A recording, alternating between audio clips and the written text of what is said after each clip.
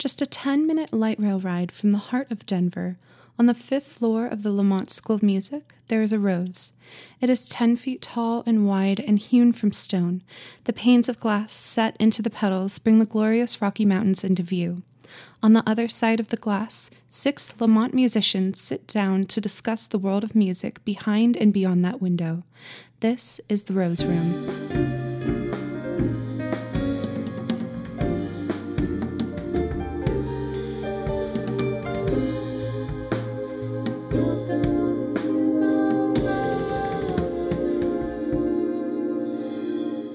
Thank you for joining us for part 2 of our Meet the Hosts episode of The Rose Room. In this episode, you will be meeting Macy Andrus, Angela Mitchell, and Lilli Bailey Duran. Today I'll be talking to Macy Andrus, one of our hosts and our outreach coordinator and finance manager. Macy is an undergraduate at Lamont pursuing vocal performance and theater. Thanks for being here today, Macy. Thanks for having me. So, I want to learn a little bit more about your background. You mentioned that you grew up as an Air Force brat and you lived all over the world. How does this background affect your approach to the music profession? Oh, that's a really good question. I think one of the big things is it gave me a really broad perspective in a lot of ways. I lived all over the country. I've lived East Coast, Midwest, South, West Coast. I've lived in Germany, and I think it just gave me a really broad perspective and makes me willing to and comfortable with trying new things, which I think as musicians, it's really easy. We like routine, and it's easy to get stuck in our routine, and it's sometimes hard for us to change, and I'm just really blessed that I was raised to have to change all the time, so I think it taught me to just be willing to change and to grow, and I think it also, has given me just a really big respect for like the history behind music and just kind of understanding where it all comes from. I think it's really hard for a lot of people to kind of put some of the music in context and put stuff in historical context, whether that's in music or just in general. And I think, because I was so privileged and able to see so many different things all over Europe and all over America, I think it's, just made it a lot easier, I think, to recognize and appreciate where the music is coming from. And I don't know, it's kind of fun singing different composers and being like, hey, I've been to their house, or I've been, things like that. I think it's just made me more appreciative of the whole art form in itself. That's awesome. Can you tell me is there one specific moment that you can think of where this came into play? Honestly, not really. I honestly feel like the moving around has had more effect for me, like socially, and how I approach politics and approach like life itself. In terms of music, I think it hasn't had a huge role, but it certainly has it's shaped who I am, and it's, made me willing to want to experience classical music, seeing so much of the classical world. I guess recently I've been really interested in reading a lot of like World War II novels and different things like that, and have also started exploring repertoire that was written inspired by the effects of the Holocaust and of World War II and even World War I, and having seen concentration camps firsthand and seen a lot of just different, the city I lived in Germany was called Stuttgart, and that was the city that was just flattened by the war, completely flattened, and has been rebuilt, and it's incredible to see the way that it's affected it, and I think it just made me really interested in just repertoire that's based off of that. I've been singing a Debussy piece. It was the last one he wrote. I'm not going to try and pronounce it because it's awful, but it's about World War II, and it makes it easier to connect for sure. Obviously, I didn't experience World War II, but I've seen a lot of what it did, and it's scary stuff, and it makes it cool to just appreciate it more. As a historian, I've studied World War II a lot, but I haven't physically been to any of the places it affected. Mm-hmm. So it's pretty sombering. It's very life-changing for sure. I can imagine. So moving on to your musical journey, can you tell me about your biggest struggle and your biggest victory in music?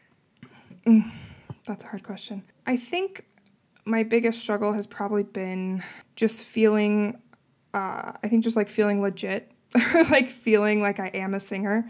In high school, my best friend, She's a wonderful person, wonderful performer. We're super close. But we did competitions together all the time, and I was always like 2 steps behind.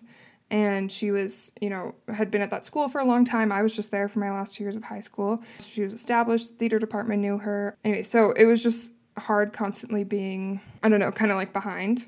I've always, and I think that also goes back to moving a lot. I never got to establish myself anywhere. And so I just have always felt behind other people in terms of like success. And, I was only ever in one musical in high school. Most people did them all 4 years, stuff like that. I didn't start choir till my junior year of high school or sophomore year. And then coming to college, I felt very intimidated by my classmates and, being roommates with somebody who is also in the music program is wonderful, but also has been really difficult sometimes, having to just feel a constant like competition and just constantly feeling like behind. And so I think that's been like just my biggest struggle is trying to feel like I am a singer and like making my name as a singer. Because then I, came to Lamont and started doing stage management, which was awesome. And I absolutely have loved that and I'm pursuing it. But I've felt very appreciated for my stage management, but I've never felt super needed for my voice. So it's been hard. And I think this last quarter, I really have started to improve on that and feel a little bit more like, okay, I'm a singer and that's who I am. And that's what I'm going to be. And in terms of my biggest victory, I did have one experience. This was actually when I decided that I wanted to do music and wanted to pursue it. I was a junior in high school, and I was doing Nats competition for musical theater, and I sang this piece called Maybe I Like It This Way from The Wild Party, which is a very intense piece. Feel free to listen to it, but it's very heavy. It's just a very intense topic, and it was something that I personally had a very direct relation to. And when I was singing, I was in the semifinals, I think, and I was singing it, and as I was singing, tears just started streaming down my face, and I, wasn't audibly crying, I was still singing, but they're just going down my face. As soon as I stopped, the room was just, dead cold, and the judges just looked at me and were like, thanks. The energy was just so strange, and I walked out of that room feeling like I had just processed years of emotions, and it was really intense, but at the same time, I walked out of there, and I was like, this is what I want to do, because this is why music matters, is it helps people process, it helps people move forward, it helps people to feel things that sometimes words can't do. And I think that has been one of my biggest, I don't know if it's a victory, but certainly one of the most important moments for me, where I just realized this is important, and if I can stir these emotions in myself, I hope I can do it for other people. Thank you for sharing. I hear a lot of parallels to my own story. I didn't join choirs until my sophomore year of high school. Mm-hmm. And I've also struggled with feeling legitimate as a singer. I think it's so important to share those things. Yeah. So thank you. You're welcome. Yeah, it's tough. It's really hard. It's a competitive world. And especially when we're all friends with each other, it's really easy to compare yourself to each other, which is obviously not healthy. Comparison is the thief of joy. Truly. And, we all know that, but we still do it. Oh, yeah. So moving on to something completely different from music, I have had the pleasure of meeting your dog, Coda. He's the best. And he's such a cutie. Thanks. I've learned from my own experience adopting a dog that adopting and training a young dog can be a significant lifestyle adjustment. What was the decision process that led to you taking him on at this stage in your life? Yeah, people thought I was crazy. I'm sure people thought you were crazy too. And you mentioned this to me before, there's just a stigma that college students can't do it. Because you can. That being said, you do need to be responsible and aware. But the reason I got him is actually, it's funny you say it's completely unrelated, because it is a little related. I got him because as I mentioned, of just all those processing feelings and stuff, have had a lot of different experiences in life, some of which have not been so positive. And that being said, I do have PTSD, and that is not fun. But so I got him, and I'm training him to be a service dog for my PTSD. So he'll be able to detect and stop panic attacks, be able to stop destructive behavior, things like that. And in addition to that, I think as somebody who's anxious and it's easy to spiral into thoughts of loneliness and despair, just to have a constant companion and partner, even though he's not fully trained in his tasks yet, has just completely changed my life in the last 6 months and has made it so much easier to be independent and to feel okay, like, on my own. That being said, I think it's something you definitely shouldn't do if you don't have people that are willing to help you, because it's really hard to do on your own. I'm really fortunate, and I have really awesome friends that are, when I go to work, willing to feed him and walk him for me, which is super sweet. And, I do what I can to not be gone too long. And that being said, eventually he will be going everywhere with me, and he does go most places with me now. But yeah, that was kind of the main decision factor. Back in October, I had a little mental spiral and realized that I did need more support than I thought. And somebody brought up the idea of, well, what if you had a dog? What if you had a service dog that could help you to, one, not spiral so quickly, and to two, just like be a companion and give you a sense of responsibility so that I'm not being so, I don't know, reckless, I guess. And I think that has really been super positive, but it is fun. You make a lot of friends with people just wanting to pet your dog. Last night I was walking back to my car, and there's some new girls that moved across the street from us, and they were like, "Oh my God, can we pet your dog? He's so cute." And they're like, "Let's hang out sometime." And just so easy to make friends when you have a dog. But yeah, that was just kind of the thought process that went into that, and I'm very grateful. He's the best. My dog, it was also a process. He is not a trained service dog, but he's an ESA. Mm-hmm. I got him for much the same reason. I think mental health is just, it's so important. It is, yeah. And That'll be an episode in like a month. Stay tuned. Yeah, no, they really do. I think something I didn't really expect to be as useful as it has been is just the sense of responsibility he gives me, because I was honestly just being stupid and like being out way too late and just like being dumb, and having that sense of responsibility just makes it so much easier to like make the right choice and to be more responsible. And I also think it's just like helped me grow as a person a lot and become more selfless, and it's just fun. I don't know, I just love it. My friends will text me and be like, "How's your son? I miss him." Like, he's got a lot of aunts and uncles, and my parents love him. They're not dog people, so that was a big deal. And I know you spend a lot of time in the mountains with Coda as well. Mm-hmm. And you have such a great love of the outdoors. Where did this particular passion come from? Well, I grew up with a dad who is an Eagle Scout and a Scout Master. So, kind of started there. I also have 4 brothers. I have 1 sister as well. Big Mormon family. But I have 4 brothers, and they would spend all the time outside. I like to say I grew up in Washington State. Lived there for 5 years when I was in elementary school, so that's kind of where a lot of my like childhood memories are. And when we lived there, we would go camping all the time. We would go kayaking all the time. I was always playing outside. Behind our house, we had this big green belt, and I would just run around barefoot, like in the forest, and just do my thing. And I just always, I don't know, just ever since I was young, just always wanted to be outside. And I think it was just encouraged mostly by my dad. And in addition to that, my mom is a CrossFit trainer and yoga instructor, so she's very active. And my dad's a doctor. So I was raised in a very healthy, active home that also encouraged like being outside. And I just fell in love with it. And I used to get pretty upset though when I was young, because my dad and my brothers would go on these big backpacking trips. They do 50 milers, so they'd go out for 5 days, do 10 miles a day, and do their 50 miles. And I was always so jealous that I couldn't go because I was so little. And eventually, when I was old enough, I told my dad, I was like, "Hey, I want to go backpacking. I want to start doing this." And he was like, "Let's do it." So 3 years ago, when we were living in Colorado Springs, we went backpacking, and I just fell in love and had to keep doing it. And I lived in Colorado Springs my last 2 years of high school, and Colorado, I think, is the only place I've lived that like feels like home. And I feel like my personality and my energy and my interests just like fit here. It's just been so nice. And I don't know, for somebody I've always kind of felt a little displaced my whole life, being somewhere that feels like I belong has been really lovely. And I think a big part of that is because of the culture of being outdoors. Ever since I was young, I've always wanted to be outside and independent. Actually, this is a funny story.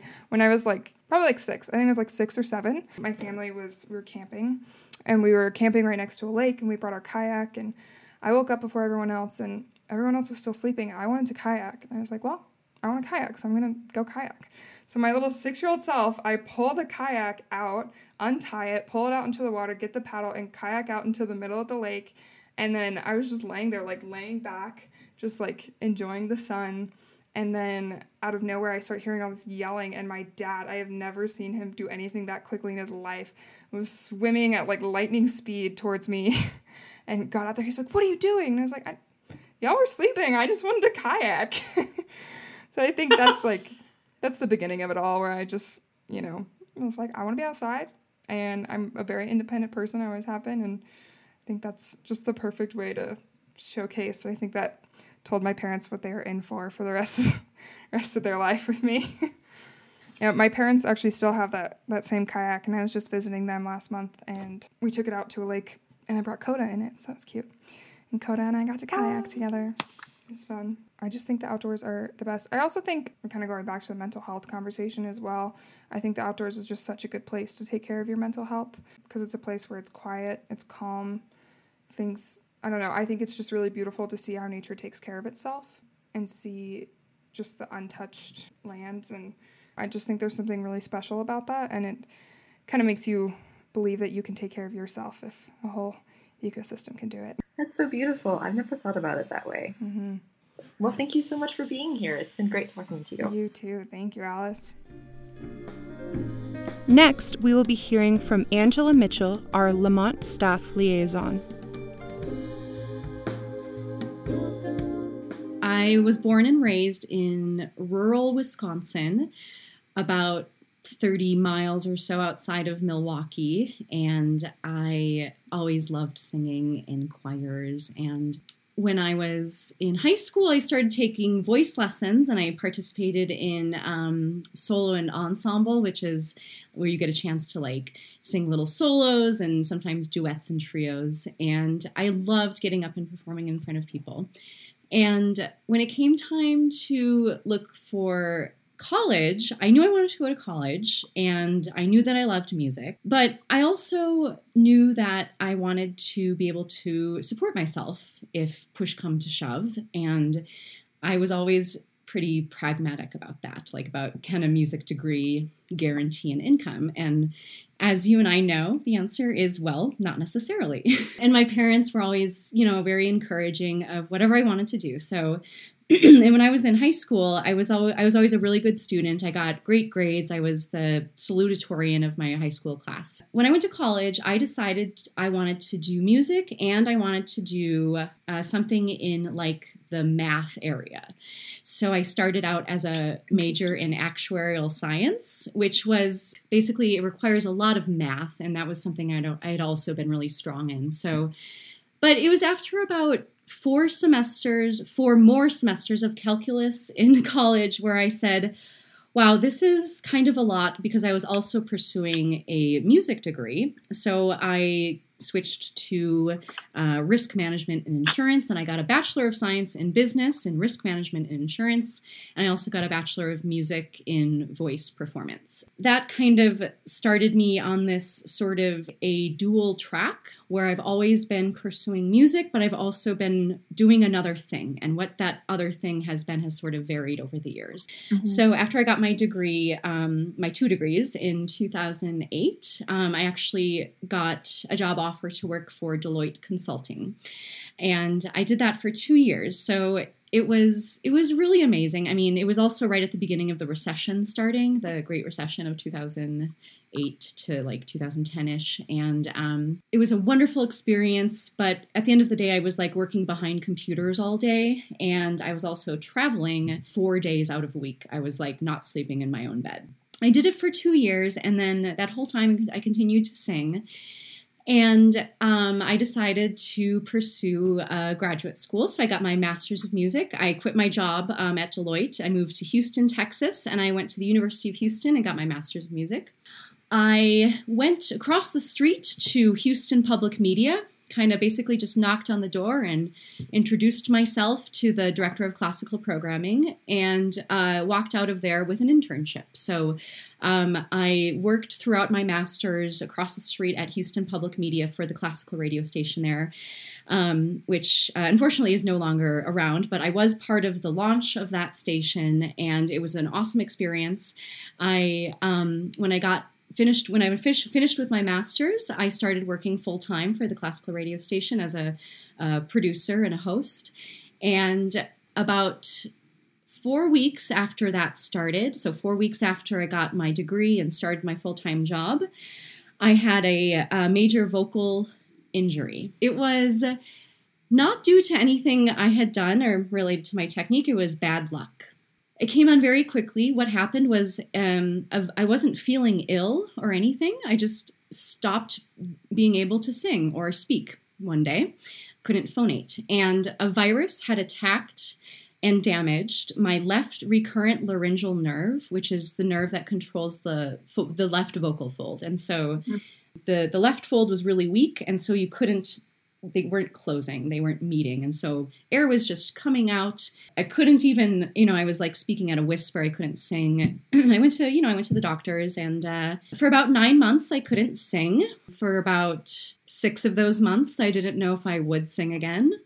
And this was all like kind of a fateful sort of convening of circumstances. Just got my master's. I had just met who would eventually become my husband. I wasn't able to do any auditions, but I was able to do a lot more in radio because my speaking voice came back a lot quicker. So in between the wringing of my hands about whether my voice would come back, I really started doing a lot of work in radio. And the voice did come back, and I kept working for Houston Public Media. And then my husband Brett's job, his job took us to Cleveland, Ohio. He got the job as the assistant conductor of the Cleveland Orchestra, and we were engaged by then. So I moved with him to Cleveland. I started working for WCLV in Cleveland, the big flagship classical radio station in Cleveland. Has been broadcasting the Cleveland Orchestra for 55, maybe 60 years now. And it was just so great to work there and continue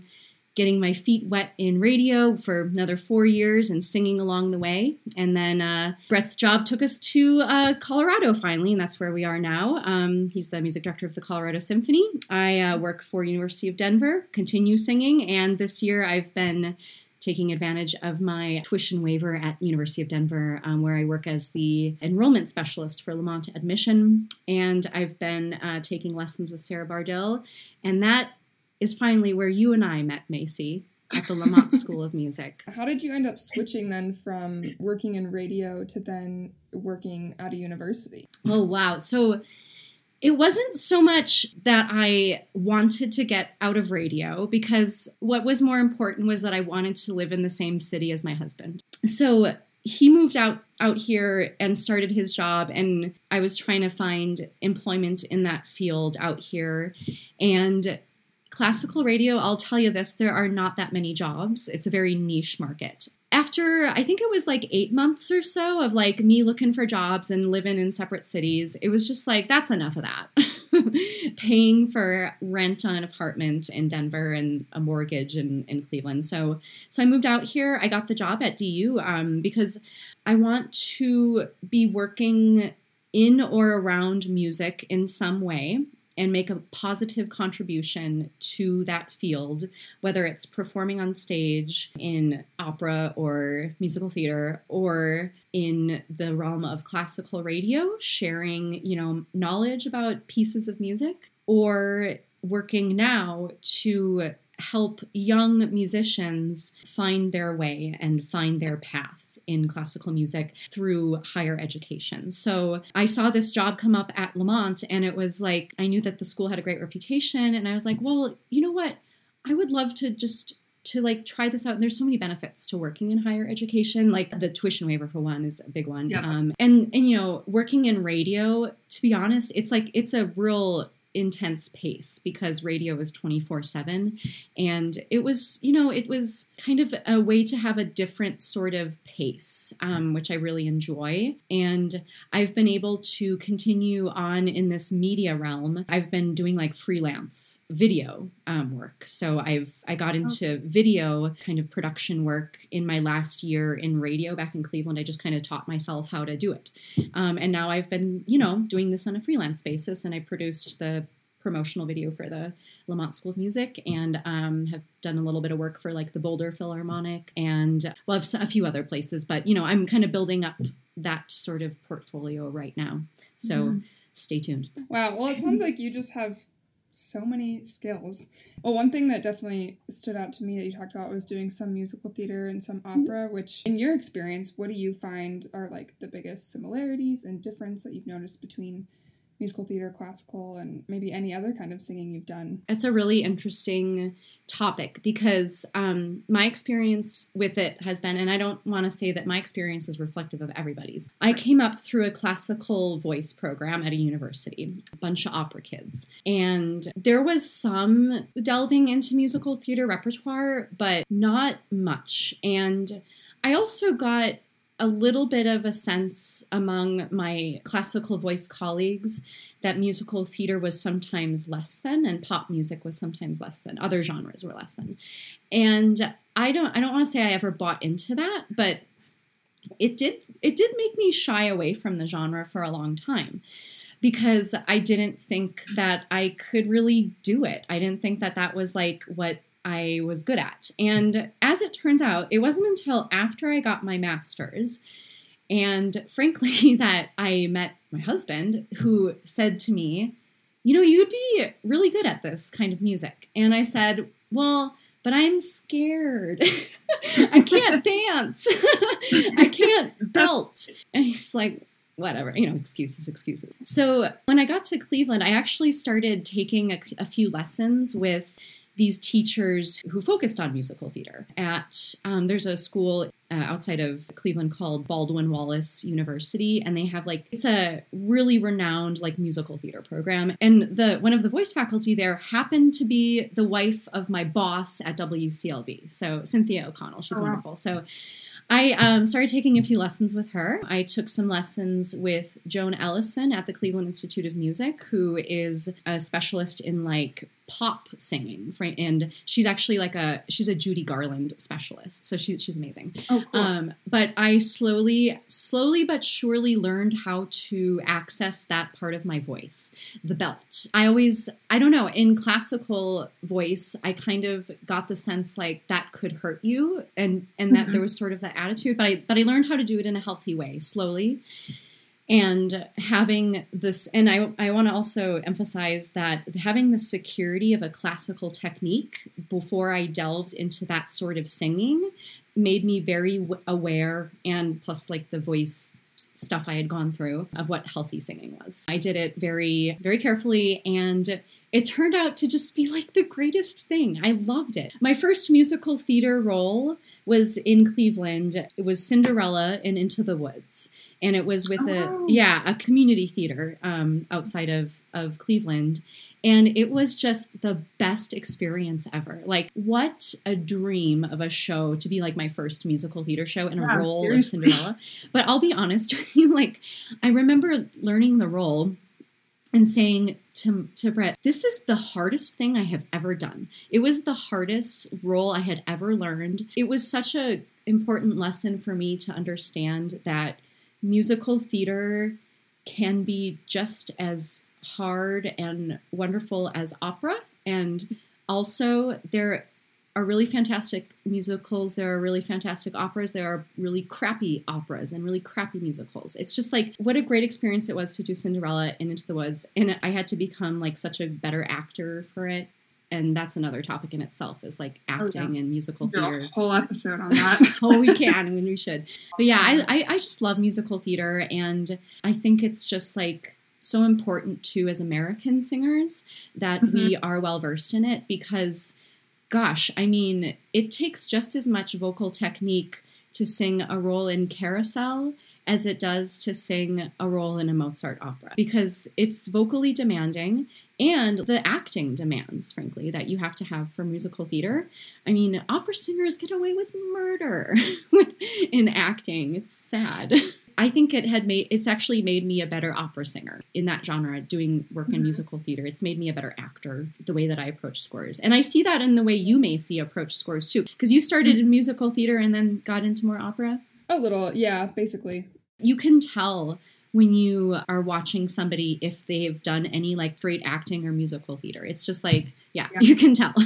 Well, out of everything you've done, radio, being in musicals, being in operas, doing your admissions, Like if you could pick one to do for the rest of your life. I can answer that pretty easily. It would be sing. I want to sing and I say that with the awareness that I won't be able to sing for the actual rest of my life, and that at a certain age, the technical ability just kind of starts to degrade, and that's okay. And but that's not for several decades, I hope. And that's because, and I say that because that's what has always been the constant for me, even though I've done my other things, which, I have always sang throughout that, and I've always performed, and I've always viewed that as like, I get to contribute to this human endeavor that has been going on for centuries, which is to create a thing of beauty, which is music, and which is only truly alive and present when it is being performed. It is not the score. And which really ultimately comes from one human mind, from, Mozart's mind, Beethoven, Verdi, these wonderful geniuses throughout history, and whom we are discovering more now. Importantly, in 2020, it is important that we go back and find these ignored voices, these voices of color, these women. It is an honor to be. I'm not the person thinking of those works of art. I'm not the one writing the music. It is such an honorable pursuit to get to share the music of Beethoven with people. I always think of it as like I am the conduit, and it is my job and my duty to do the very best I can to honor that composer's intentions. And it's just kind of icing on the cake that I get to put my own sort of personality into it, which is like me as Angela as the singer, as the artist. Finally, we will be hearing from myself, Lilli Bailey Duran, the executive producer. Lilli, I have your bio in front of me, and you have such an interesting path because you have all these other interests besides just music, including costuming. So what I would love is for you to maybe give me like the 60-second summary of who you are and how you got to this point in your journey, and then we'll kind of dive into a few things along the way. Let's see. Growing up, I actually was a part of this program called Kindermusik. It's a program specifically for infants to, I think, about 7 years old. And they teach children how to sing, how to do rhythms and all that stuff. And so before I was able to speak words, I was singing rhythms and I was singing, things like that. So that was really my first introduction into music, was before I could even speak English. I was speaking music. And even from a really young age, I knew that what I wanted to do was be a musician. So all throughout high school, I would be in choirs, I would be in theater, and I went to the University of Northern Colorado. And at that school, I learned how to sing classically, and I quickly fell in love with the art of opera. Yeah, I graduated with a bachelor's of music business, which I think really helped me along the way because we learned about entrepreneurship and things like that. And I feel as if music really requires an entrepreneurial sort of spirit. To be a successful musician, you have to understand what your product is, what you can bring to the world. So I learned a lot in those classes. I actually found my business side of the degree to be just as helpful as the music side. And I graduated after 5 years. Then I decided to stay an extra year so that I could continue working with my voice teacher at the time, Diane Bolden Taylor. She's amazing. She was the head of the voice department during that time. And I found so much success singing with her. So I stayed one extra year to get my performance certificate. And I was literally the first person to hand in my application for this certificate. I hounded the admissions to take my application. I was very loud that I wanted to be a part of this. And yeah, I basically force them into gear to make this happen. And so, yeah, I got my performance certificate. That was a really rewarding experience. I got to see what it was like to be a grad student, but without the pressure of having to get my master's. I got to choose what classes I wanted to do, and I was able to add more roles to my resume. After getting that certificate, I began to perform in a few opera houses around Colorado. I performed with Loveland Opera, I performed with Boulder Opera, and I really enjoyed it, but I decided to take a break from singing once I got married. After a while of just working my desk job, I realized that I needed music in my life. And so I decided to take lessons with Kathy Cash at DU. And she encouraged me to get my master's.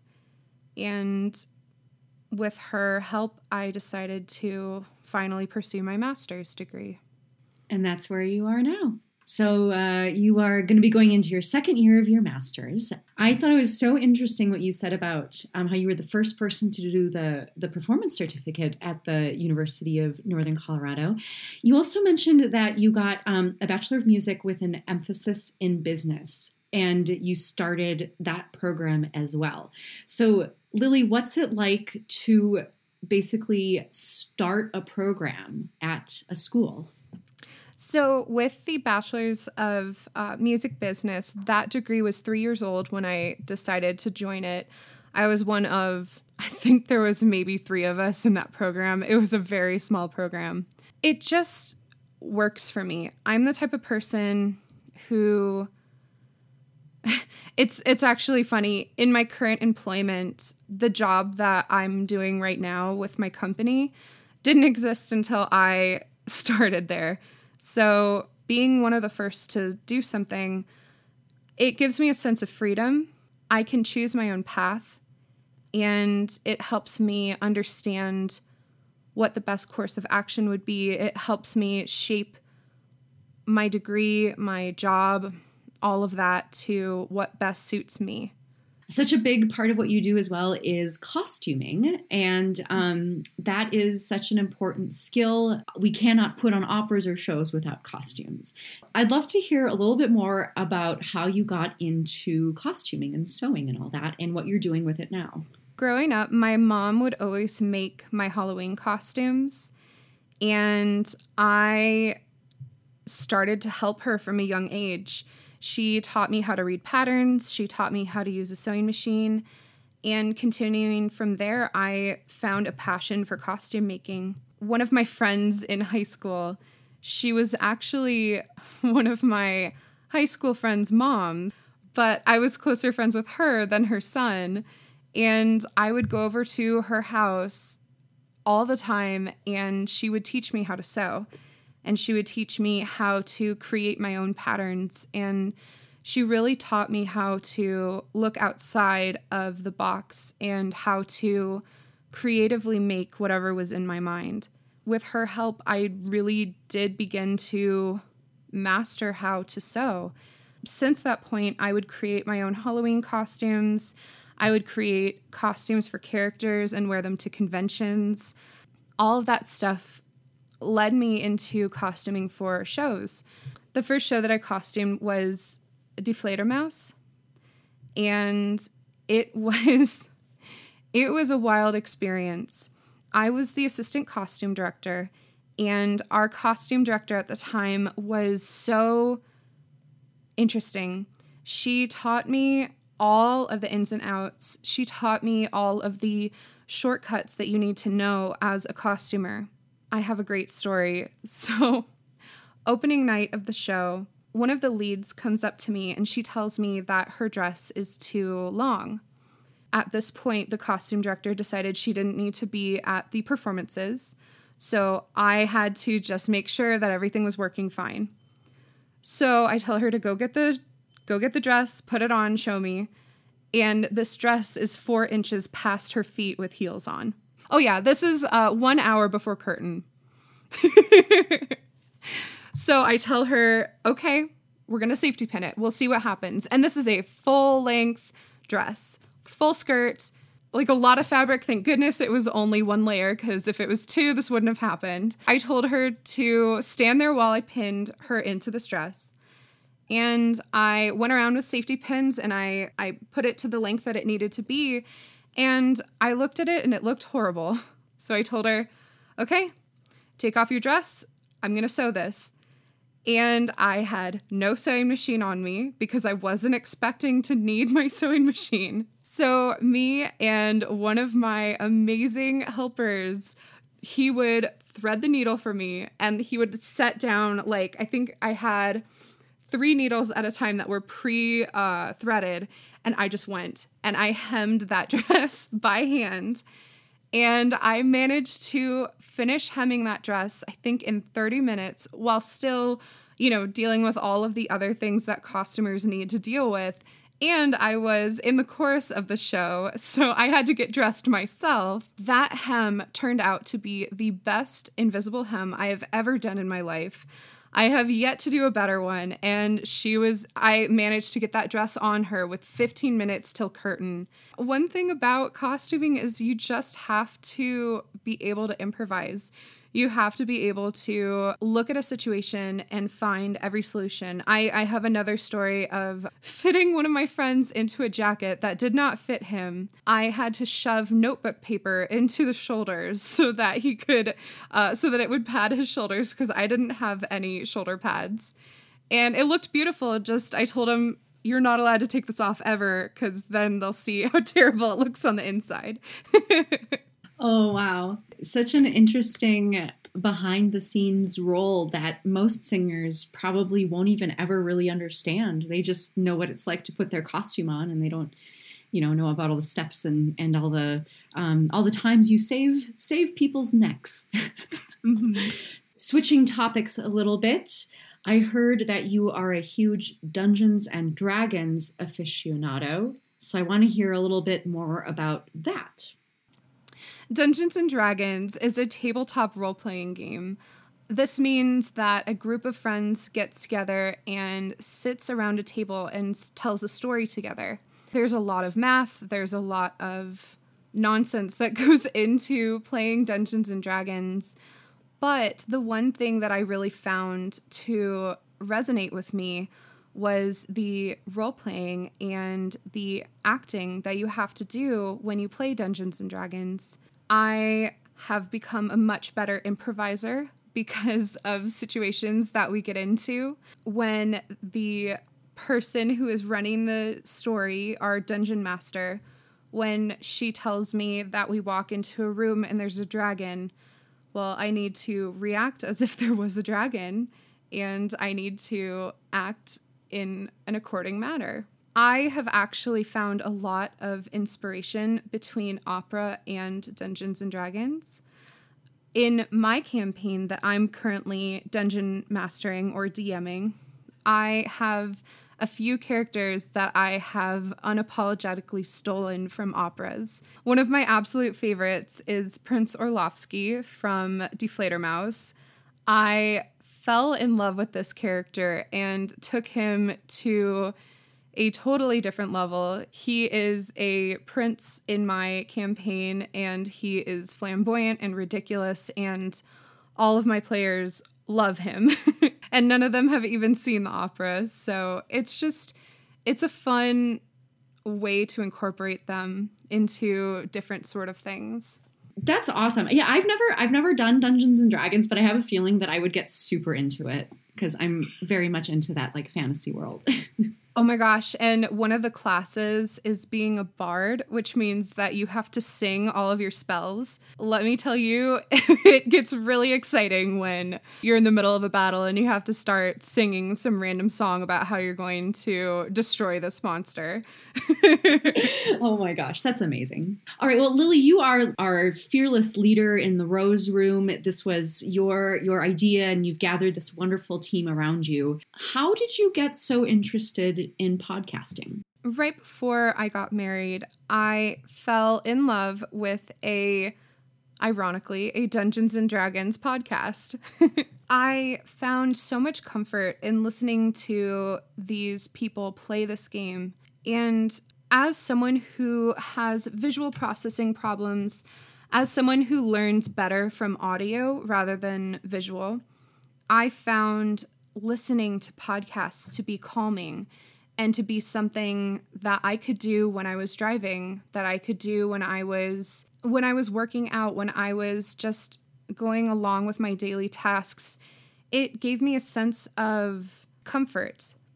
It made me feel less lonely in situations where I might feel lonely because I had someone who was talking to me.